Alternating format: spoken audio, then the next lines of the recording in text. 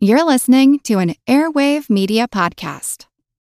Want to learn how you can make smarter decisions with your money? Well, I've got the podcast for you. I'm Sean Piles, and I host NerdWallet's Smart Money Podcast. Our show features our team of nerds, personal finance experts in credit cards, banking, investing, and more. And they'll help you make the most of your money while cutting through the clutter and misinformation in today's world of personal finance. You'll get clarity on strategies to help you build your wealth, invest wisely, shop for financial products, and plan for major life events. Listen to NerdWallet's Smart Money Podcast wherever you get your podcasts. Hey there, I'm Dylan Lewis, one of the hosts of Motley Fool Money. Each weekday on Motley Fool Money, we talk through the business news you need to know and the stories moving stocks on Wall Street. On weekends, we dive into the industries shaping tomorrow and host the experts, authors, and executives that understand them. Tune in for insights, a long-term perspective on investing, and of course, stock ideas. Plenty of them. To quote a listener, it pays to listen. Check us out and subscribe wherever you listen to podcasts.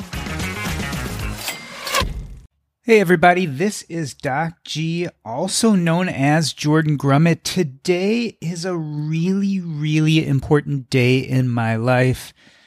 Tomorrow, Taking Stock, a hospice doctor's advice on financial independence, building wealth, and living a regret-free life. It is book launch day, August 2nd. This is the culmination of pretty much all the content I've been creating since I started in about 2004, 2005, writing about medicine.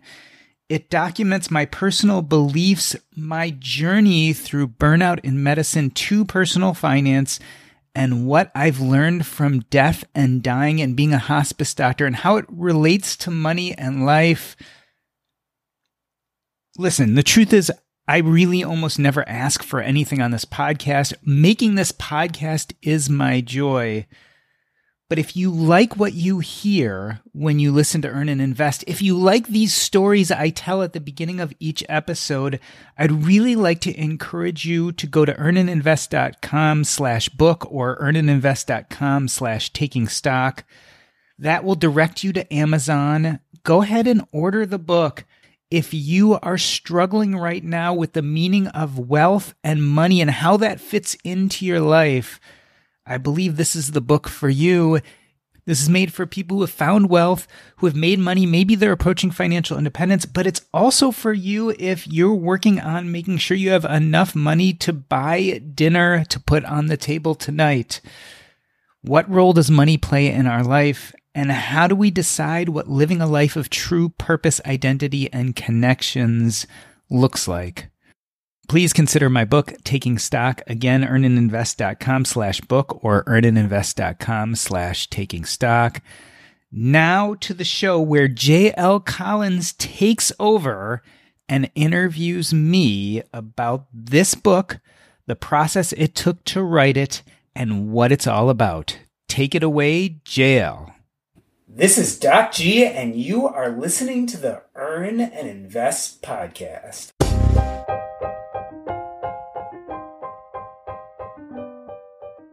And this is J.L. Collins, and I have hijacked the Earn and Invest podcast today. We are turning the tables on Doc G. He is going to be not the interviewer, but the interviewee.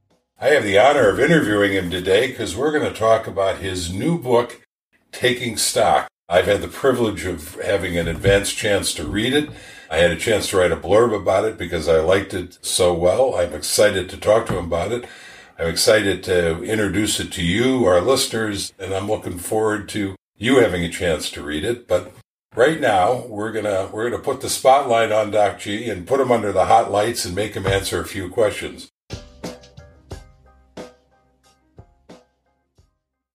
First of all, Doc, this is a hospice guide to dying and to financial advice around it. Death brings up an obvious question: legacy. So, Doc, what do you think your legacy is going to be? What do you want your legacy to be? So, obviously, JL, you are putting me on the hot seat. This is very reminiscent of one of the questions I asked you on one of the first times that I had you on the podcast. Legacy is a difficult question, and throughout my life, it's changed. When I was younger, I thought I wanted my legacy to be that I became famous, that I wrote the most read book, or that I changed something in medicine or developed a procedure. It's funny, as I get older, my sense of legacy has changed. Now, what really has become important to me is to have an effect and touch the people in my immediate vicinity, to live a life of intention, and in my sense, to practice a sense of ethics in which I can demonstrate those things that I think are most important to the people around me. I can be there for them. I can be guide and counsel. I can ask them for advice when I have issues.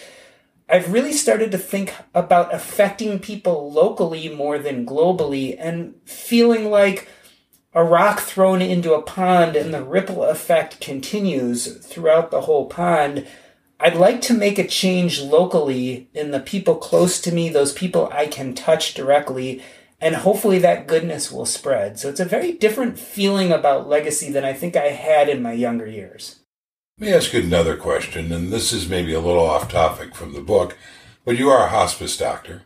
You have had the opportunity, maybe even the privilege, to be with people at the end of their life.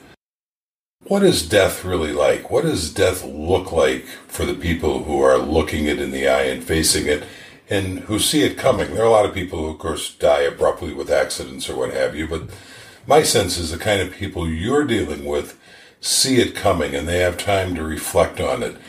Is death hard for them? Is it difficult? Is it easy? Is it graceful? Is it all of those things depending on the individual? You know, it's funny you asked that question. My feelings about death are so much different than they were before I practiced hospice medicine. Let me start with one caveat. People generally tend to die the way they lived. So people who are happy and comfortable and settled generally tend to die a death that's happy, comfortable, and settled. People who are anxious and upset during life tend to be anxious and upset while they're dying. So some of it depends on who you are. What really has surprised me is before I started doing hospice medicine, I really was worried that death was something to fear. It was something uncomfortable. There would be pain. There would be anxiety. It would be a very fearful process. After sitting with the dying for years and years, I've realized that most deaths, maybe 8 or 9 out of 10, are actually quiet and peaceful with family around.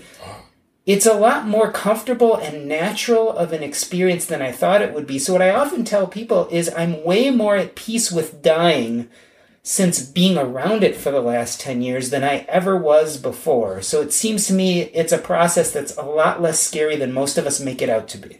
And so this common idea that people are afraid to die, in your experience, really isn't true. When they're actually facing it, there's not so much fear in most cases. I would say that most of our fear surrounding death actually occurs throughout our life. And people generally way more commonly come to terms with death at the end. And that's a lot of what I talk about in the book. Actually, our fear of death drives a lot of behavior in life that's not really so healthy. And it's only when we're facing death in the face that we can start making decisions and start thinking about whatever life we have left in a way that's much more nurturing and deep and peaceful. And we get to decide what's really the most meaningful for us in whatever time we have left. I always find it interesting that we don't have that perspective when we're 20 or when we're 40 or even when we're 60. Sometimes this knowledge that we're going to die within the next few weeks or months actually relieves us of letting go of all those things that don't matter and lets us begin to really think about what does matter.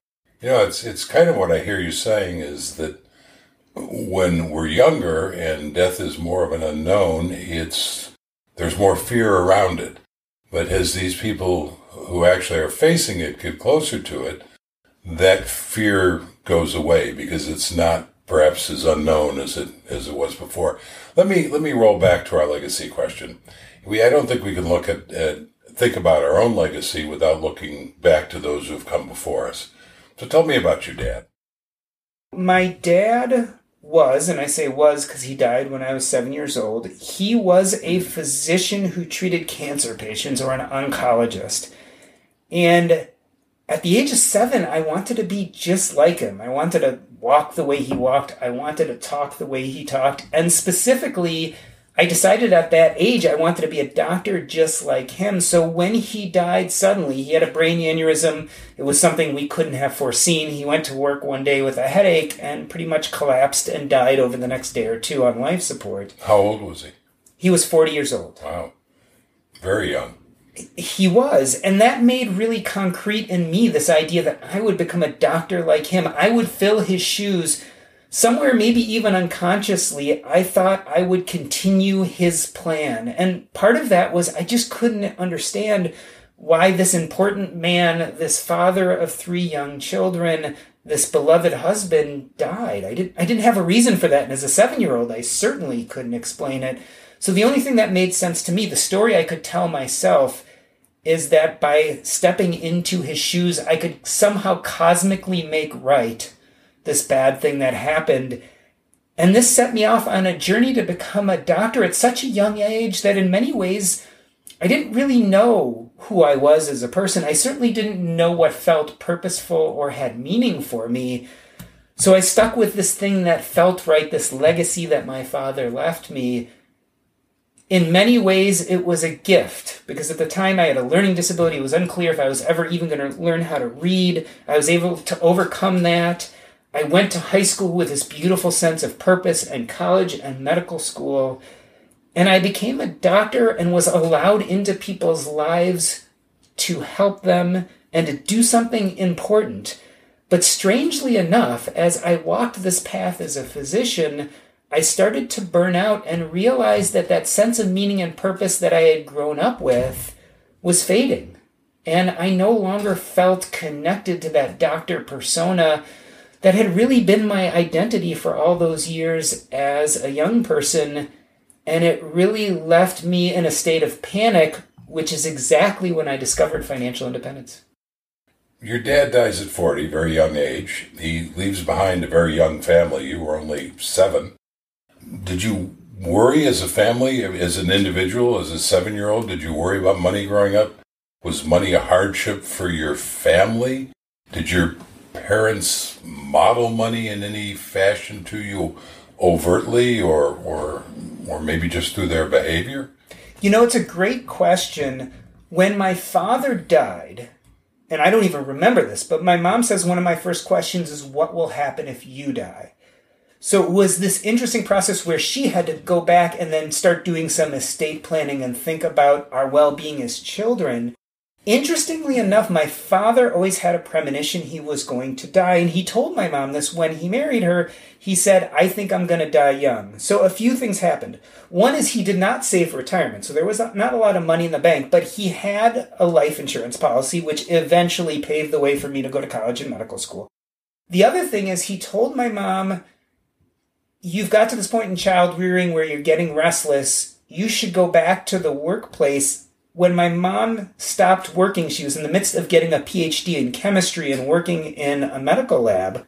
She was thinking about going back and finishing off her PhD, and my father said, no, you should really do something where you can make some money, because in case something happens to me, I want you to be okay. So instead, she applied for and went to business school at the Kellogg School of Business out of Northwestern. And when my dad died, she was a few months away from graduating with her MBA. She was doing a period of work at a Big 10 accounting firm, and they agreed to hire her when my father died. So when he died, he left us a life insurance policy which paid for all 3 of his children's schooling, as well as a wife who was well on her way to getting a commanding salary as an accountant. So it was fortuitous. Maybe you would say it's lucky, or maybe it was really good planning. The downside, or the upside of that, is my mother was very careful with money. She always saved a lot of money. She started a Big 10 accounting firm and then eventually started her own business. She remarried. My stepfather was an entrepreneur and started his own business. They both invested in real estate. They both invested in the stock market. And looking back, they both saved maybe 50% of their income. So they modeled really great financial behavior for me. We didn't overtly talk about it. Like, we discussed the stock market here and there. We certainly discussed the real estate. And I remember when they had trouble with tenants, and I remember when they had to evict people. So all of this was part of my childhood, but they never sat me down and said, this is compound interest and this is how it works. It was just part of the fabric. So they modeled fabulous financial behavior. And when I became an adult, I saved half of my income. I invested. I bought real estate. The problem was they never taught me the vocabulary to understand what I was doing. So fortuitously, I was doing all the right economic moves, but I had no idea what financial independence was. I had no idea what enough, quote unquote, looked like when it came to money. I just knew what the right steps to take were. So you start taking those steps in terms of your career. You're following in your father's medical footsteps. So you go to medical school, you become a doctor, you start practicing. That's a tough road. That's a long, long committed journey. And then you're doing all these financial things correctly, you're building resources, and at some point you come to the conclusion that maybe the daily practice of medicine is not what you want to keep doing. That's got to be, first of all, a tough choice with all you have invested in time and money and blood, sweat, and tears at that point. So when was your first inkling that maybe you wanted to step away from medicine? What triggered that, and what did that look like? It was a process, but I can narrow it down to a single night. I was a second-year resident. I was at WashU in St. Louis. As a second-year resident in internal medicine, there was a smaller ICU or intensive care unit, and every third night you were the only doctor on call. So no one more advanced or more trained than you was there. You were left with the 10 or so ICU patients, and come hell or high water, it was your job to take care of them. You could call in backup, but from the moment to moment, you were the only doctor on that unit. A bunch of nurses, a bunch of technicians, but you were the person in charge. A few hours before midnight, the rest of the residents and physicians signed out to me, right? When they leave the ICU, the patients they're taking care of for the day, they tell you about them, and then they leave. And one of my fellow residents told me about a patient who was in his 80s. He came in respiratory distress. He wasn't breathing well. We didn't know why.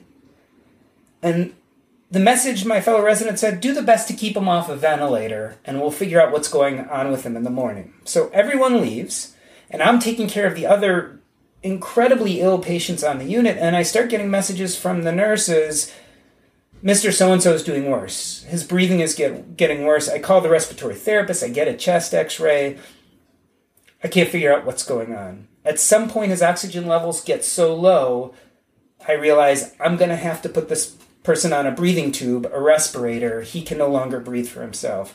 So in my hospital, the way you do that is you call the anesthesiologist on call because they're the experts in putting a breathing tube in. But we as internal medicine physicians were also trained to do this. So you call the anesthesiologist in case anything goes wrong. You start the process on your own, and you either get the breathing tube in well, it's a manual procedure, get the patient on a ventilator, everything's great. And if you have any problems, they usually come in 5 or 10 minutes. You'll be in the midst of doing it. You're having problems. They'll come help you. So I call the anesthesiologist. I start the procedure, and it's not going well. The breathing tube is going into the esophagus or feeding area as opposed to the respiratory area. The oxygen levels are going down. I have to stop what I'm doing, put oxygen mask on the patient, and start breathing for them with a breathing bag. This goes on for about 5 minutes. At some point, I'm sweating. I'm scared. Things are really going poorly. And I'm yelling. I'm standing at the patient's bedside dealing with the patient. I'm yelling out at the secretary 20 feet away from me, where's the damn anesthesiologist? They didn't come. And in fact, even though we paged them, they never came. The patient started to crash. I was lucky enough that a fellow resident was walking by. He saw me in distress. He came in. He helped me. We finally got the breathing tube into the right place, into this patient. He was stabilized. A minute later, his heart stops. Wow.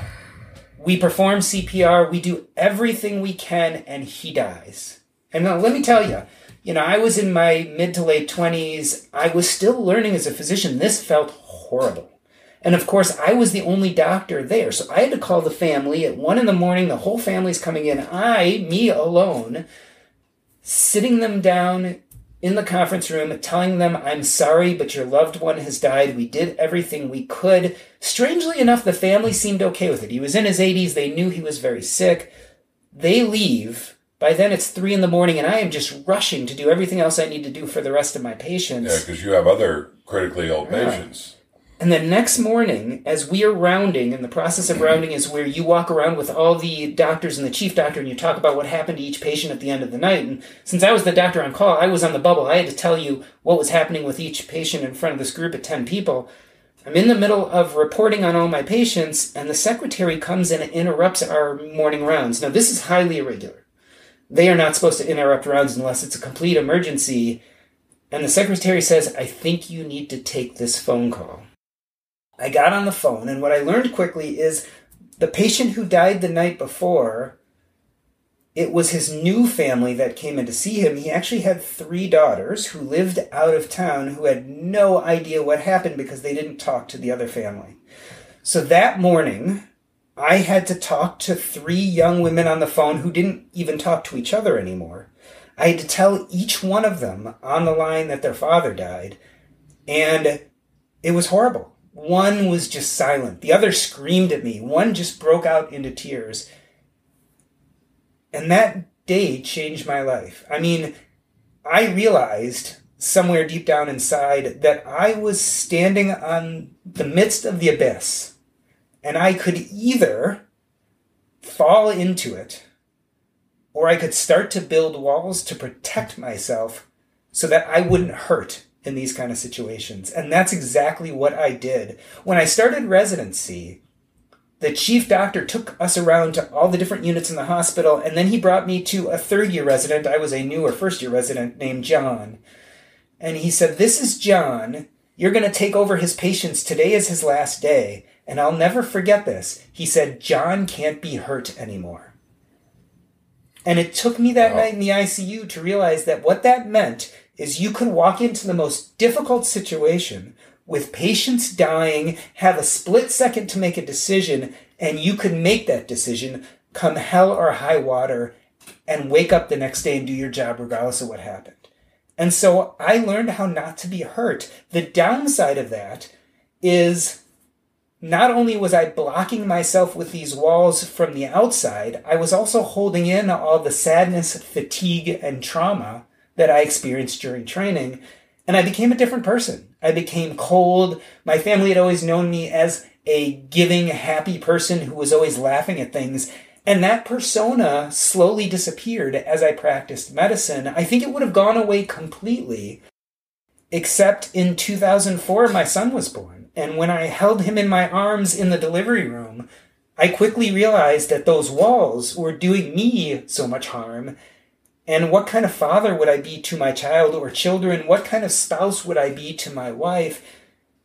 I was able to break down those walls, and I started going back into medicine feeling again, and I was able to hold my patients' hands and even cry with them at times. I became a different person, not nearly as guarded, but the damage was done. I already saw the negativity in medicine, and on top of that, as I became an attending physician, I had much more paperwork, and I had to deal with the rules of insurance companies and the government, and I found that I was spending a lot of time doing things I didn't like to do anymore. So this burnout built from that day in residency through the years until I got to the point where I felt so burnt out and so broken by the system, all I wanted to do was get out.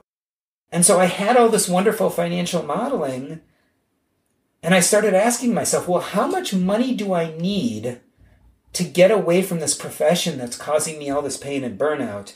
And so I went to my financial advisor. I had a financial advisor at the time, and he did a bunch of Monte Carlo simulations, but, he did something really funny. He said, how much do you want to spend a year? And I had never thought about that. I had never budgeted. We just saved money automatically. Half the money went into investments, half the money we used. I never kept track of it. So I'm like, I'd like to live off of $250,000, $300,000 a year. Well, based on those numbers, his Monte Carlo simulation showed that I had nowhere near enough money to retire. So I just went back to work. And then I asked my accountant, who in this case was my mom, And my mom had no understanding of financial independence. So I said, well, how much money do you think I need to retire from medicine? And she said $10 million. And I said, why $10 million? And she's like, I think that's what you would be comfortable with. And so I didn't have $10 million It's a nice round number. So all of these things were coming to a head in 2014, where I'd come to terms with the fact that I needed to make a lot more money and that I was nowhere near retirement. And then a funny coincidence happened. A guy named Jim Dolly called my office, and he had just written a book called The White Coat Investor, and I had a pretty successful medical blog at the time where I wrote about medicine and life, and he asked me to review his book for my blog. I reviewed his book, and all of a sudden, within a few hours, he gave me the vocabulary to understand what I had been doing with my finances all those years, and I knew immediately that I was financially independent. Interesting. So now you're at a junction, right? You've determined that you're financially independent. You have gone through hell with your profession, the real dark side, and it's taken you places you didn't want to be. You come back out of them, but it's still kind of taking you at the end. But it seems to me there's a third leg on that stool, and that is that for a lot of people, and maybe particularly for doctors, the identity of being a doctor, the work of being a doctor, the purpose of being a doctor, that with all that time and effort and training, and maybe even with all the trauma that you live through with your patients and your family, that's got to be a really intense, focused identity, a real, maybe the upside of it is there's no question that you have a purpose in life, right? And now you're talking about walking away from that. Were you aware of how important that identity was, how integrated it probably was into your life, and how big a change walking away? I think you could see clearly from what you're telling the story, you could see the advantage of walking away from those negative things. Clearly you had determined you could afford to walk away from those negative things. But did you think about those identity and purpose things that you would also be giving up? You know, it's funny, and this is a major point in the book, Taking Stock. I had blindly accepted the purpose and identity that I attributed to my father and his dying as the correct, best purpose and identity for me, even though there were signs that it wasn't. I identified as a doctor, but I didn't have a lot of doctor friends. I hated hanging out in the doctor's lounge, and when I would go to a party and meet people I had never met before, I found myself shying away because I was afraid they were going to ask what I did for a living, and it gave me shame. And I never understood why. Why is this so shameful to me? It was only later that I realized that being a doctor was an identity that I wore like a cloak on my outsides. But my insides were very different. My insides, I wanted to be a communicator, a podcaster, a writer, a public speaker, all these things that I later found. And all that shame came from the fact that I was being identified on the outside at what didn't fit on the inside. It took me years of self-work to get there. So you're asking about that moment where I realized I was financially free and I could walk away from medicine right away. I was jubilant for a very short period of time, meaning hours. And then I became extremely anxious and had a panic attack because I realized that this thing that I identified myself by for my whole life, this being a doctor, the wisp of connection I had to my father who had died when I was a little boy, I all of a sudden could give all that up because it didn't feel good anymore. But then what did feel good? And you were still giving something up, even though it didn't feel good. I mean, it was still a pretty large and powerful thing to step away from. So did anything in medicine resonate with you at that point, or were you just completely done with it? Well, that's where the interesting part comes in. Yeah. When I realized I was financially independent, there was this pull to quit right away. But then I also realized from that panic attack that something was wrong, that I didn't know what my purpose and identity were, and that I needed to do a lot of self-work to figure that out. So instead, I used something I call in the book the art of subtraction. I started looking at my job and saying, what is creating friction? What don't I like? Instead of throwing the whole thing away, let's whittle it down to the things that are causing me the most anxiety and stress. So the first thing is I was running my own practice and I was on people's beck and call 24 hours a day, and that was exhausting for me. So I got rid of my basic office and home practice. But I kept doing nursing home work, and by this time I was working as a medical director in a hospice, and I was doing some other side hustles, and those were making me money. And I did that for a while. And then I started thinking, you know what's really causing me friction in my life? And all that you're doing after you've had the epiphany that you're financially independent and you don't want to deal with this negative stuff in the medicine. Right. So, okay. So I am, and I'm thoughtfully thinking about what can I subtract from life which isn't making me happy. So then the next thing was the nursing home work. I was getting called at 3 a.m. The patients were extremely sick. I kept on subtracting things out of my work life until I was left with the one thing that I would genuinely do, even if I wasn't getting paid for it, and that was hospice work. So hospice started as a side hustle where I could make a few $1,000s extra a month by being a hospice medical director. But it ended up being the one thing that still resonated with my sense of purpose and identity. Like I said, it was the thing I would do even if I wasn't getting paid for it. And that was a major flag in my mind. If I would do this even for free, this has real meaning for me. So eventually I got rid of everything but doing that. And you are still doing that today. And I am still doing that today. Right. The really interesting epiphany that came from this is as I got deeper and deeper into hospice and palliative care and taking care of people who were dying, I started seeing ways in which it reflected on my personal finance journey and how I felt about financial independence. I had no idea there was a connection, but all of a sudden I started realizing, hey, the dying actually have a lot to teach us about money and life.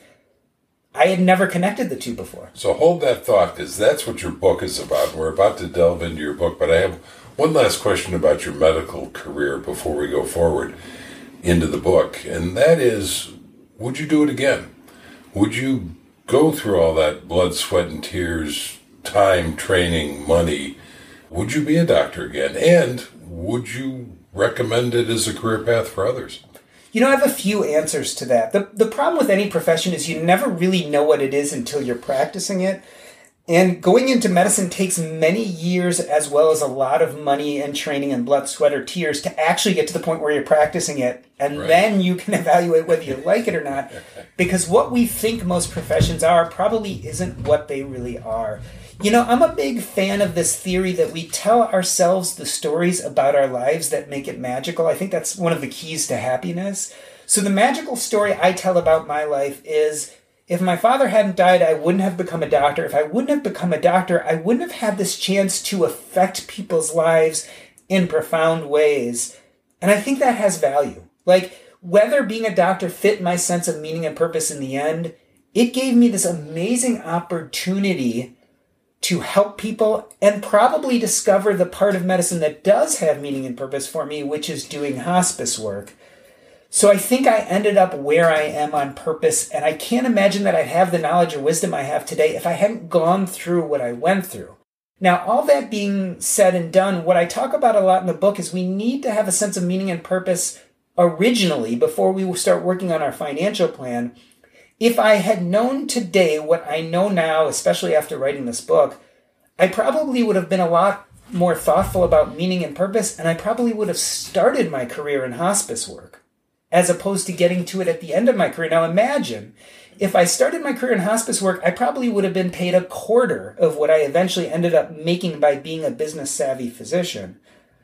But I probably would have had a much longer career where I enjoyed myself more, where every day I really felt like I was identifying with my work and was being very purposeful. Well, in the career you have now. Yeah. And so maybe I wouldn't have got to financial independence until I was 55 or 60. And maybe it wouldn't have mattered. Because I would have been enjoying every day anyway. So let's talk about the book. So the book is Taking Stock. Again, I've had the privilege of reading this.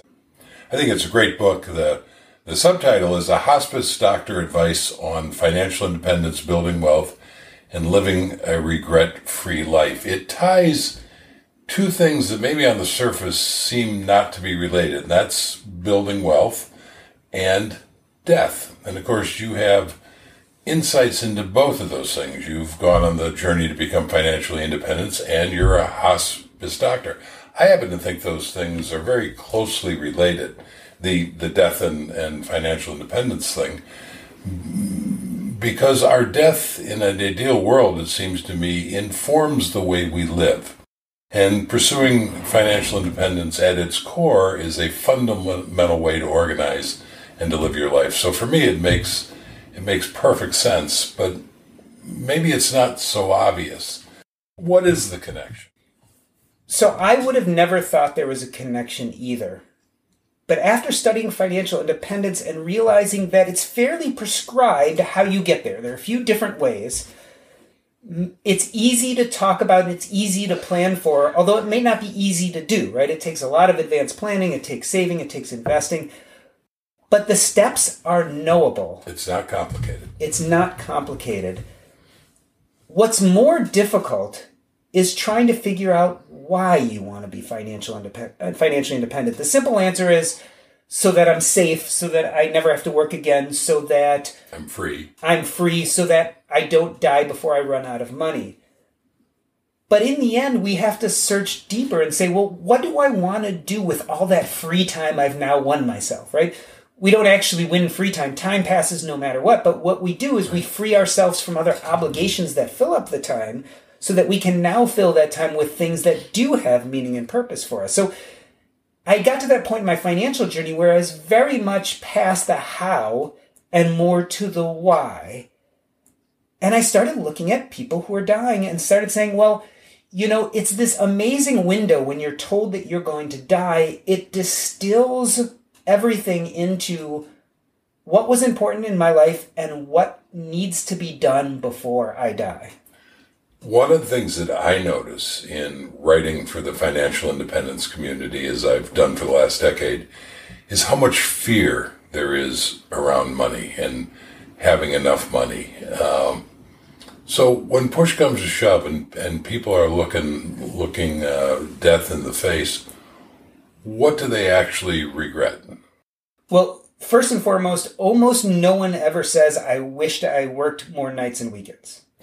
Almost no one says, you know what, I died with a net worth of $1 million and I had a goal of 1.5 and I just didn't get there.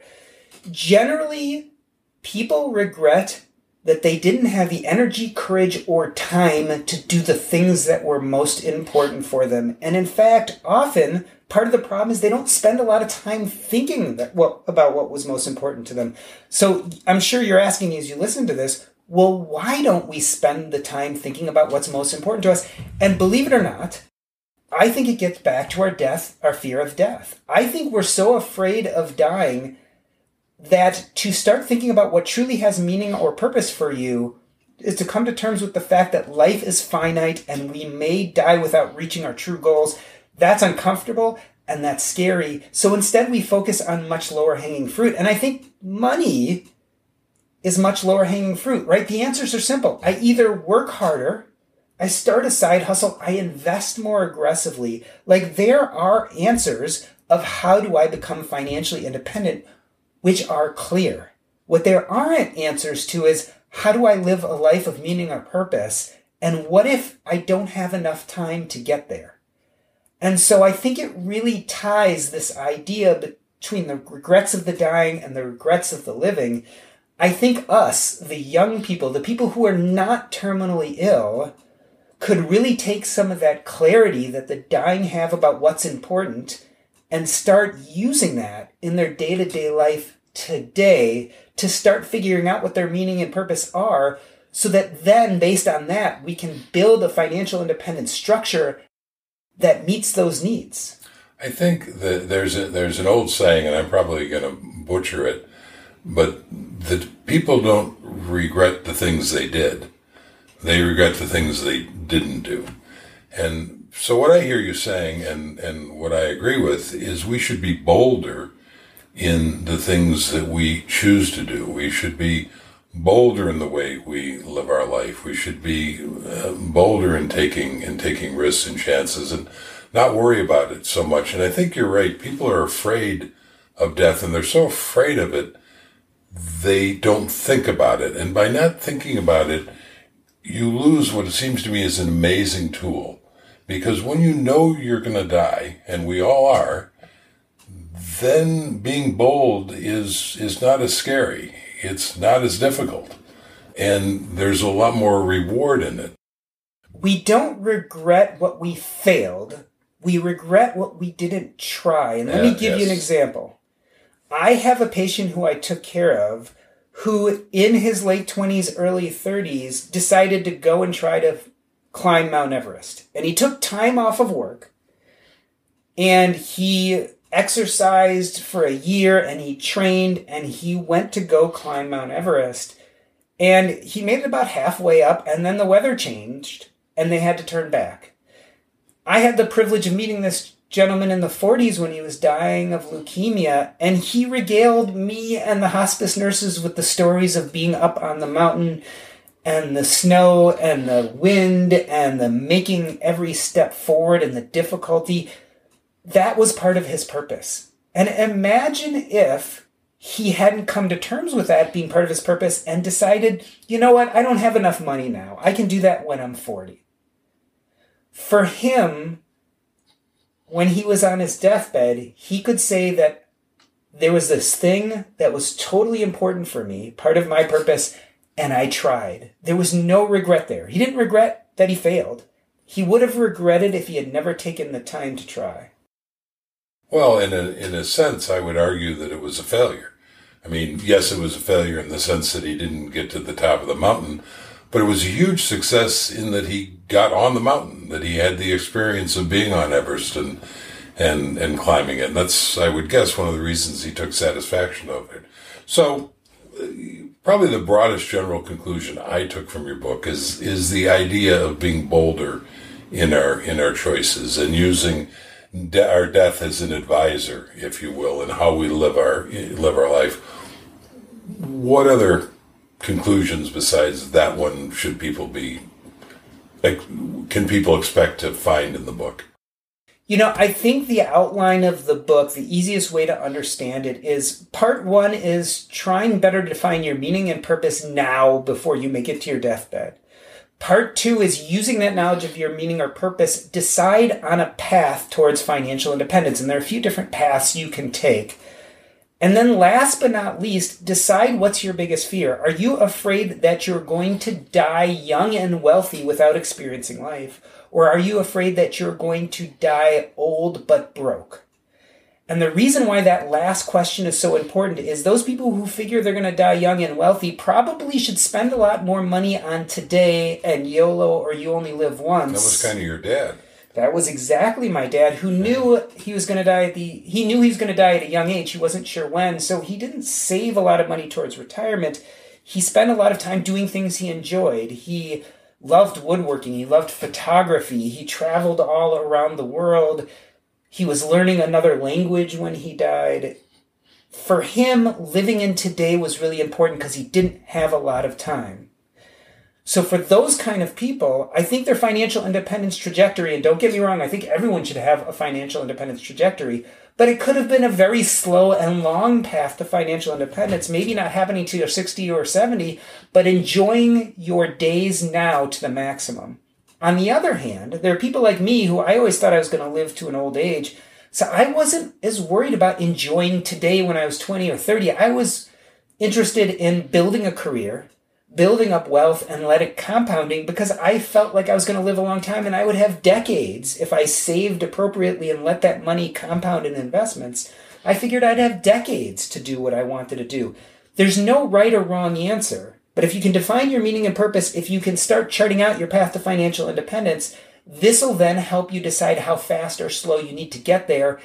It's the biggest question we have. How do we decide between YOLO, you only live once, and deferred gratification? If you're going to live 100 years, then you better start thinking about deferred gratification. If you're going to die at 40 like my dad, you better start enjoying life today. We have no idea which one is the truth. I'm trying to cover all bases. So most of us have to figure out that balance. I, of course, and anybody who's read my work, I tilt on the side of deferred gratification and buying your freedom. And one of the reasons for that is, freedom is very important to me, but the other reason is that I don't necessarily equate spending money with having great experiences. You can have great experiences spending very, very little money, especially when you're younger. So that's that's kind of my approach. But your point's well taken, and I think your book covers it well, that there are different approaches that are going to appeal to different people, different personality types, different psychologies, and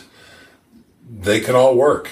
And the important thing that I hear is being intentional about it, actually making a decision. I have frequently said that for me, there was nothing more important to spend my money on than my freedom.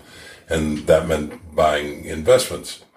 But at the same time, I can understand and even respect somebody who was going to say, you know what, that's not that important to me.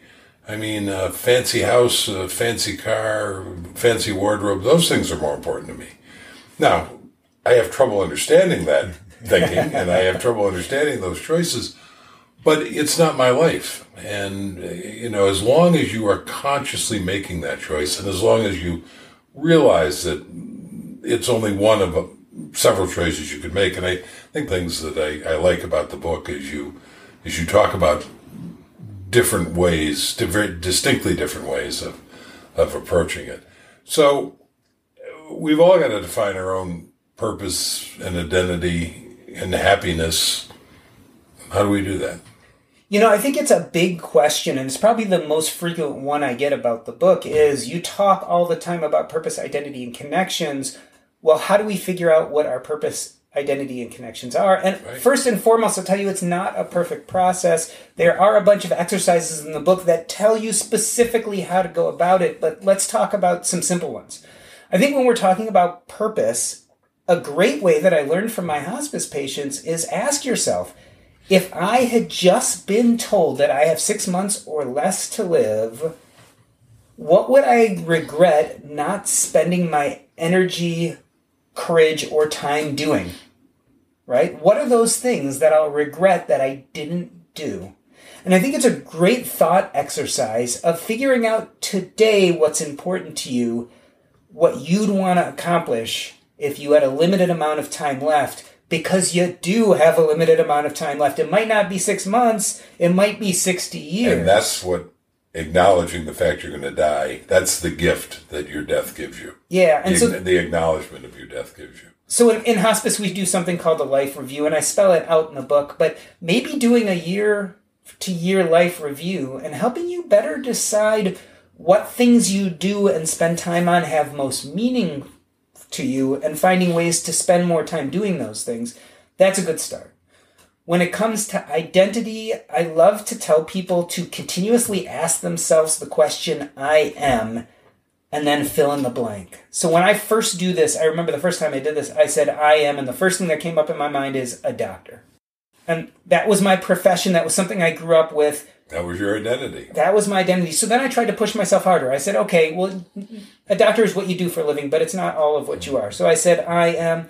Next thing I came up with is a husband, a father, a son. I started talking about my familial relationships, which are part of who I am, but they're not the sum total either. After that, I am a Plutus Award winner for my podcast. So I started thinking about my achievements, which again, talk about what I do, but not necessarily who I am. Congratulations for that, by the way. I think you are a fellow Plutus Award winner, so we are sitting together in good company. But when I really kept on asking myself, what I came up with is, I am a podcaster, I am a writer, I am a public speaker, I am a communicator. And when I latched onto that identity, a funny thing happened. You see, I had been going to conferences as a doctor. I had been hanging out in the doctor's lounge. I had been trying to make friends with doctors for years, and it never worked.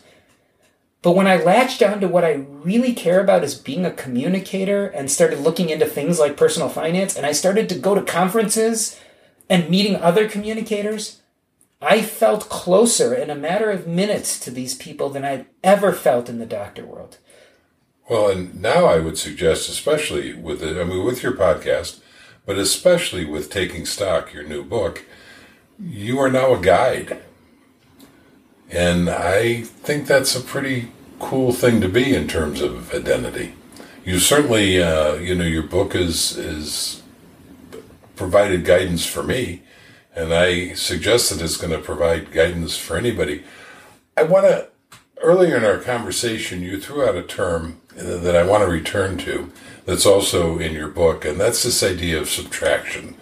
I think in your book you call it the art of subtraction. What the hell is the art of subtraction?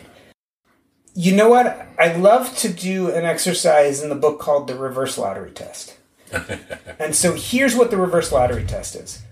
Imagine that tomorrow you looked at your lottery ticket and you just won $100 million. More money than you would ever know what to do with. Here's the question. What over the next week or month or year would you stop doing? Would you stop cleaning the toilet? Would you stop showing up for work? Would you stop mowing the lawn? What are those things that, given an unlimited amount of money, would you subtract or get rid of from your life? And in fact, I would say, let's sit down and make a list. Get rid of whatever, the top 10 things you get rid of, right? Now, forget it. I just took all that $100 million away. Rats. Let's look at your schedule over the next week or two. How much of your time are you spending doing things you would get rid of? And it's a really powerful thing in two ways. One, you can say, boy, I'm spending 50 or 75% of my day doing things I just don't like because I feel like I have to. That's part one. Part two is, what's really interesting is, if I'm spending 75% of my day doing things I don't like doing, what am I spending that other 25% on? Do I like doing that? And how maybe could I shift that balance to be 50-50 or even 25-75? Could I move from one job to another company because I don't like how this company is treating me? Could I stay within this company, but maybe shift from one set of responsibilities to another set of responsibilities? Could I go part-time, realizing that I won't be able to retire for 10 or 15 years more than I thought I could, but it'll give me that space in my life today to really start enjoying things and maybe even out that mixture to 50-50 as opposed to being 75-25. The point is, until we're clear about what's giving us friction in our life, what we don't like doing, until we're clear on what that is, we can't start finding ways to shift away from those things and doing things that have more meaning or purpose for us. You know, I love this idea that there are these people out there who wanted to get away from their work life. They had a so-so job, they were tired of doing it, so they saved. They ended up financially independent, quote unquote, and then they went home and they fired their maid and they fired their lawn service and they spend all their time cleaning their toilet and doing the lawn, things they hate. And I look at them and say, well, you didn't love work, but you certainly didn't hate it. And you now liked it better than cleaning the toilet. And now to save money because you want to be financially independent, you're doing things you don't like. I say forget who's paying you and who isn't paying you. Let's just take a moment thinking about how we want to spend our time and then again be intentional. So how can we subtract those things out of our life, whether we are struggling to put dinner on the table tonight or whether we are already financially independent?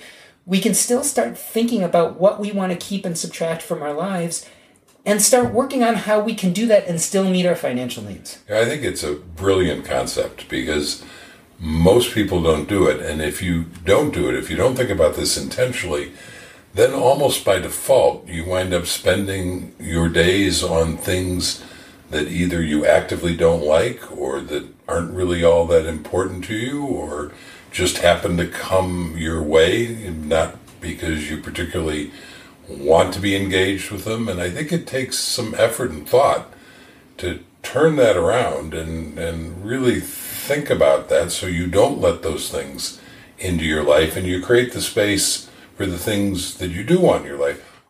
I think we misunderstand the concept of all work. due respect to people who like to mow their lawns, by the way. Exactly, because plenty of people do. And plenty of people do. I think we misunderstand this concept of work. We feel like if we work for other people, it's bad, and if we work for ourselves, it's good. I say throw away all those concepts. You're going to work your whole life. How can we take more control of whatever kind of work you're doing? One of my hospice patients who died of emphysema, he was a dishwasher for a living.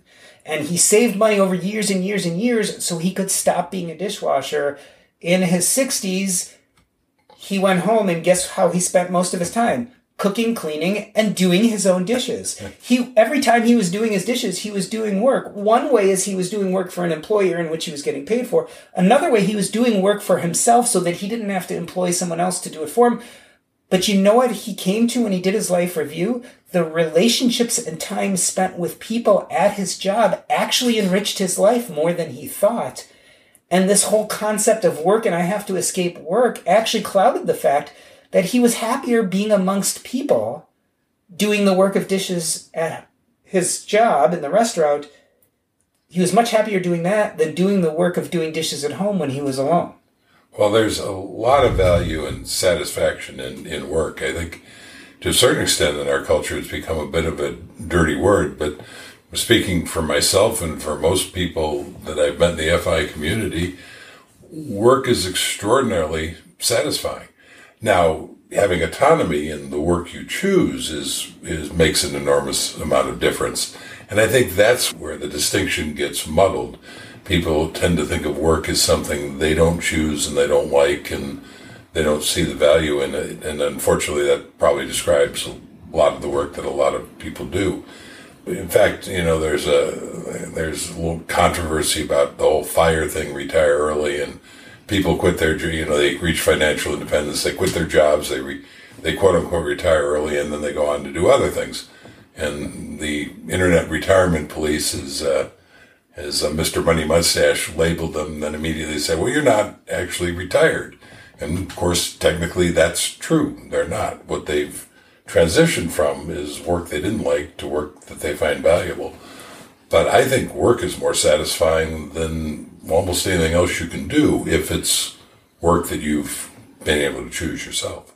And this is why I like that concept of the art of subtraction, because in a sense, it's trying to bring autonomy to a situation where you may not feel like you have autonomy. So people say, I have to work, I have to make enough money, I've got to put food on the table, I've got to save. All those things may be true, but is there some autonomy in your day-to-day life in which you can start making that work more gratifying, but not necessarily paying you less to do that?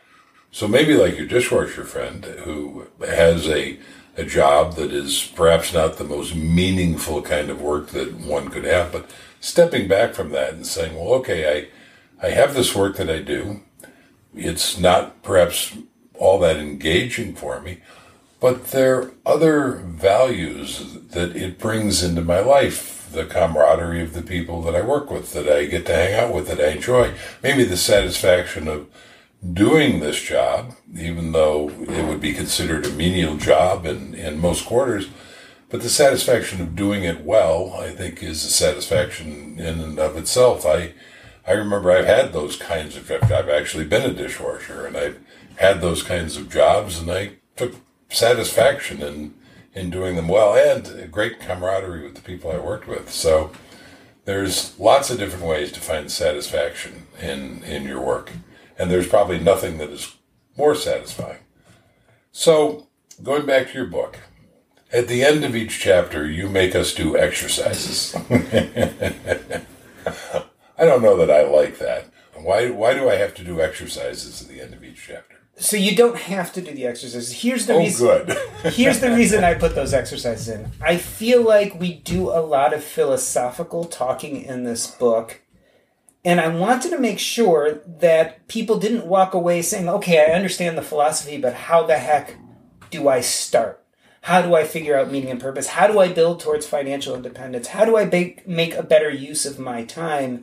I wanted to make sure that I gave some exercises that got into the nitty-gritty of taking that philosophy and putting it into action in your life. I wanted these bigger, deeper thoughts to be actionable for the people reading the book. So I contemplated this a lot, and funny enough, it probably is the thing I get the most compliments on by my early readers, which was not necessarily intentional. Right. Because at first I thought this is just going to be something that'll take the philosophy and allow them to integrate it into an action plan. But I think the process of doing that will hopefully give people some concrete steps to take next.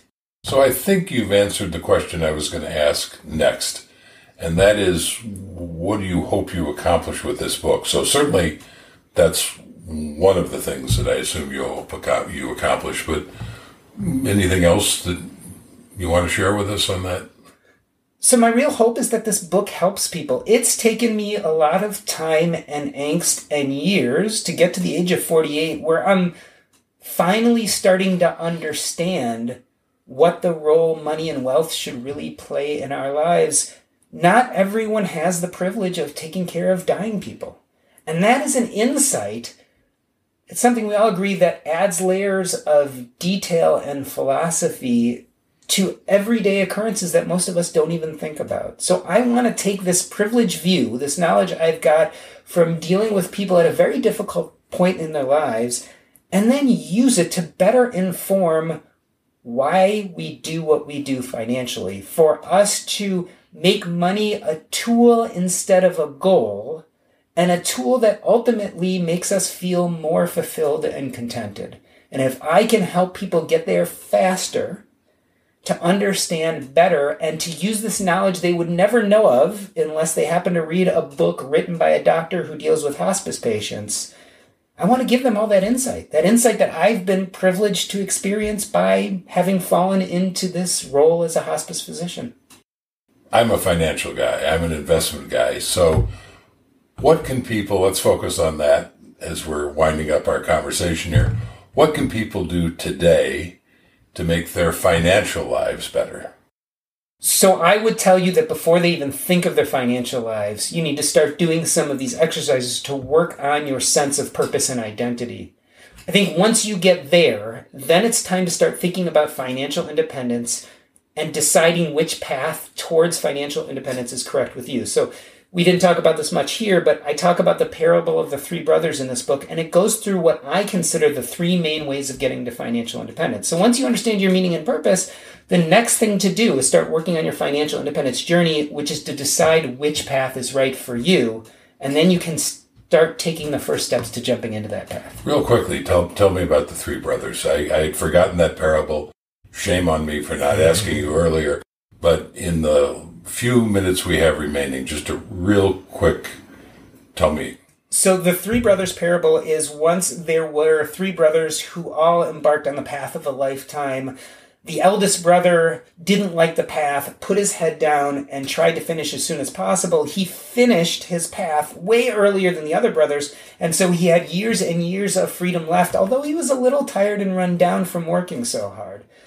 The second brother wanted to finish his path just as fast as the first brother, but he had nowhere near the same amount of stamina. So every once in a while, when he got really tired out, he would go take a flight of fancy into the woods, up in the mountains, get some refreshing free time.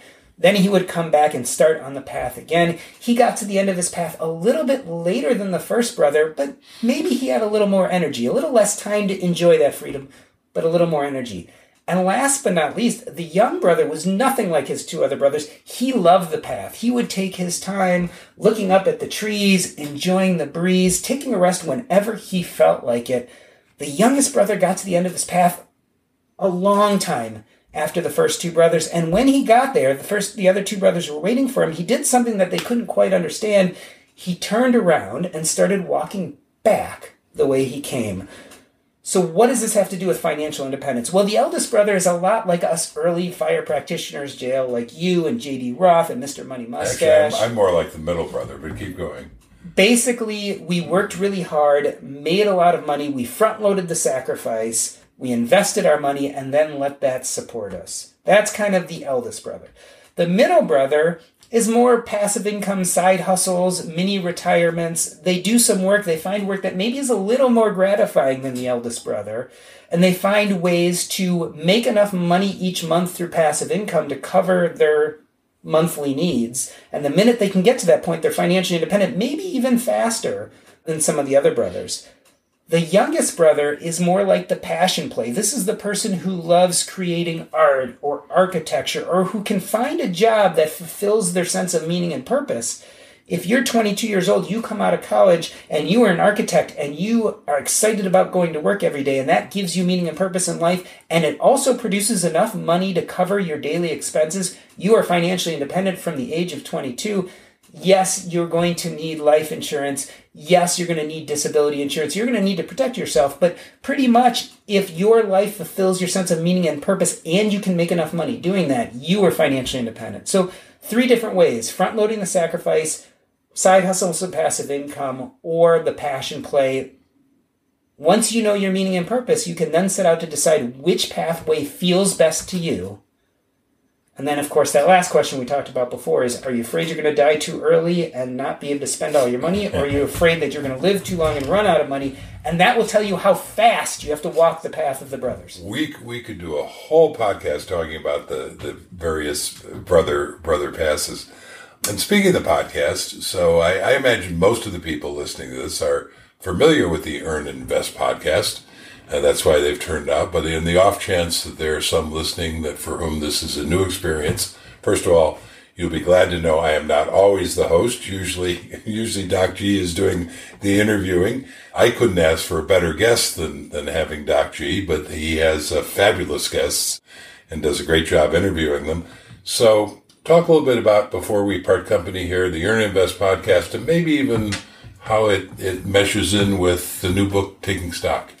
So the Earn and Invest podcast is basically, hopefully, the Financial Independence 201. So the 101, and there's tons of great podcasts and blogs that talk about the 101, is how we get there. And the 201, I want to delve more into those conversations of why and what next. So what I always try to bring on are experts or people who have interesting life pathways, and they can tell us not only how they got to a point of wealth or financial independence, but what then they are doing with it. What does quote unquote enough mean to them and how it plays out in their life? You know, the book Taking Stock is informed by these conversations. It's informed by the conversations I have with my hospice patients. It's all about how we can use money as a tool to live the life we want to. Well, I have my copy of the book, and I'm honored that you brought me a copy of it. You sent me an advance copy, as we talked about earlier, a manuscript, really, that I had the privilege to read early. You actually brought me the actual printed book with a lovely note inside, which I very much appreciate. So I have an autographed copy of the book. So I am taken care of here.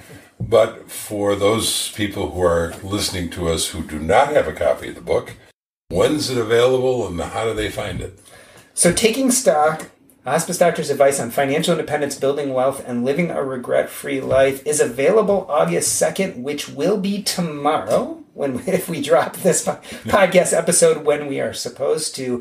It can be found anywhere you find books, especially on Amazon, Barnes & Noble, Books A Million, you name it, it is there. If you have any questions and are not sure where to find it, certainly you can go to jordangrummett.com, that's JORDANGRUMET.com, or to earnandinvest.com. There will be plenty of links at both those places to set you off on your path to take stock. Doc, thank you. Thank you for letting me hijack your podcast once again. This is not the first time I've done this. It's always fun, at least for me, to do it. Thank you for creating the podcast and for all the great interviews you do. I've been privileged to be a guest and be under your hot lights. And finally, thank you for writing a great book and what I think is an important book and a great addition to the canon of the world of FI. I'm honored to be able to interview you about it and have a small, I feel like I have a small piece of it myself. So thank you. I appreciate it, and many of my ideas and theories about financial independence are informed by your book, Simple Path to Wealth, as well as your blog, jlcollinsnh.com. So I wanted to thank you for your contribution. I couldn't be where I am today without reading your words. Well, that's very kind, and as long as you said that, I am going to be bold, and I'm going to share with people the note you put in with your autograph on the copy of the book you gave me. I'm so touched by this. He says, "For JL, I couldn't wish for a better friend and mentor. Thanks for helping me, quote, take stock, unquote, of my life. Jordan, you touched my heart, and I appreciate it." And that, boys and girls, is a wrap.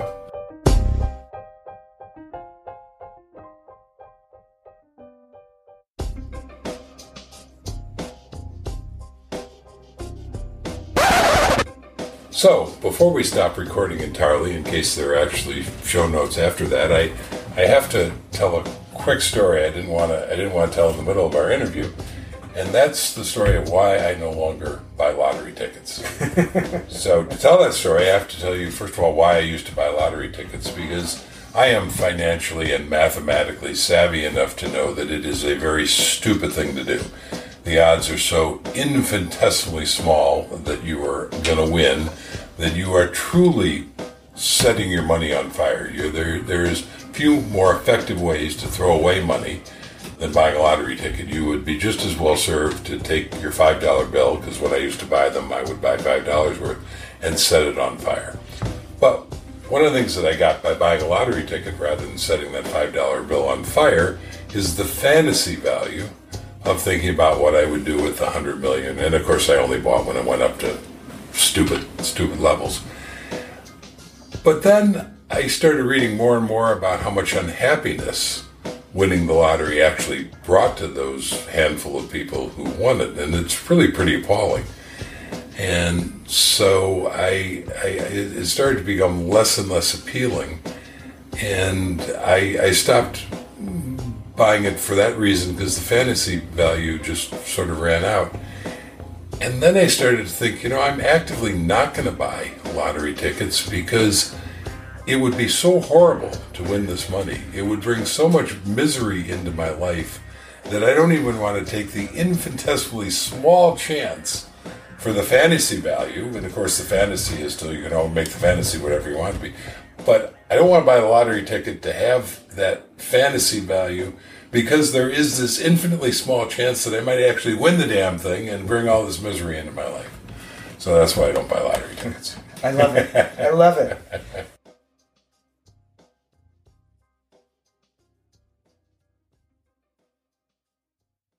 The corporate world is like the ocean. It's alluring, but it's also full of deadly creatures that can shred you to pieces. It becomes kind of like a Game of Thrones political arena where everyone's trying to murder you to get your job. My family doesn't come from corporate background, so I didn't have any sort of guidance in that. This is not your typical work podcast. Sometimes you need to be empathetic. And then there are times that you ask for input, but you don't really give a shit.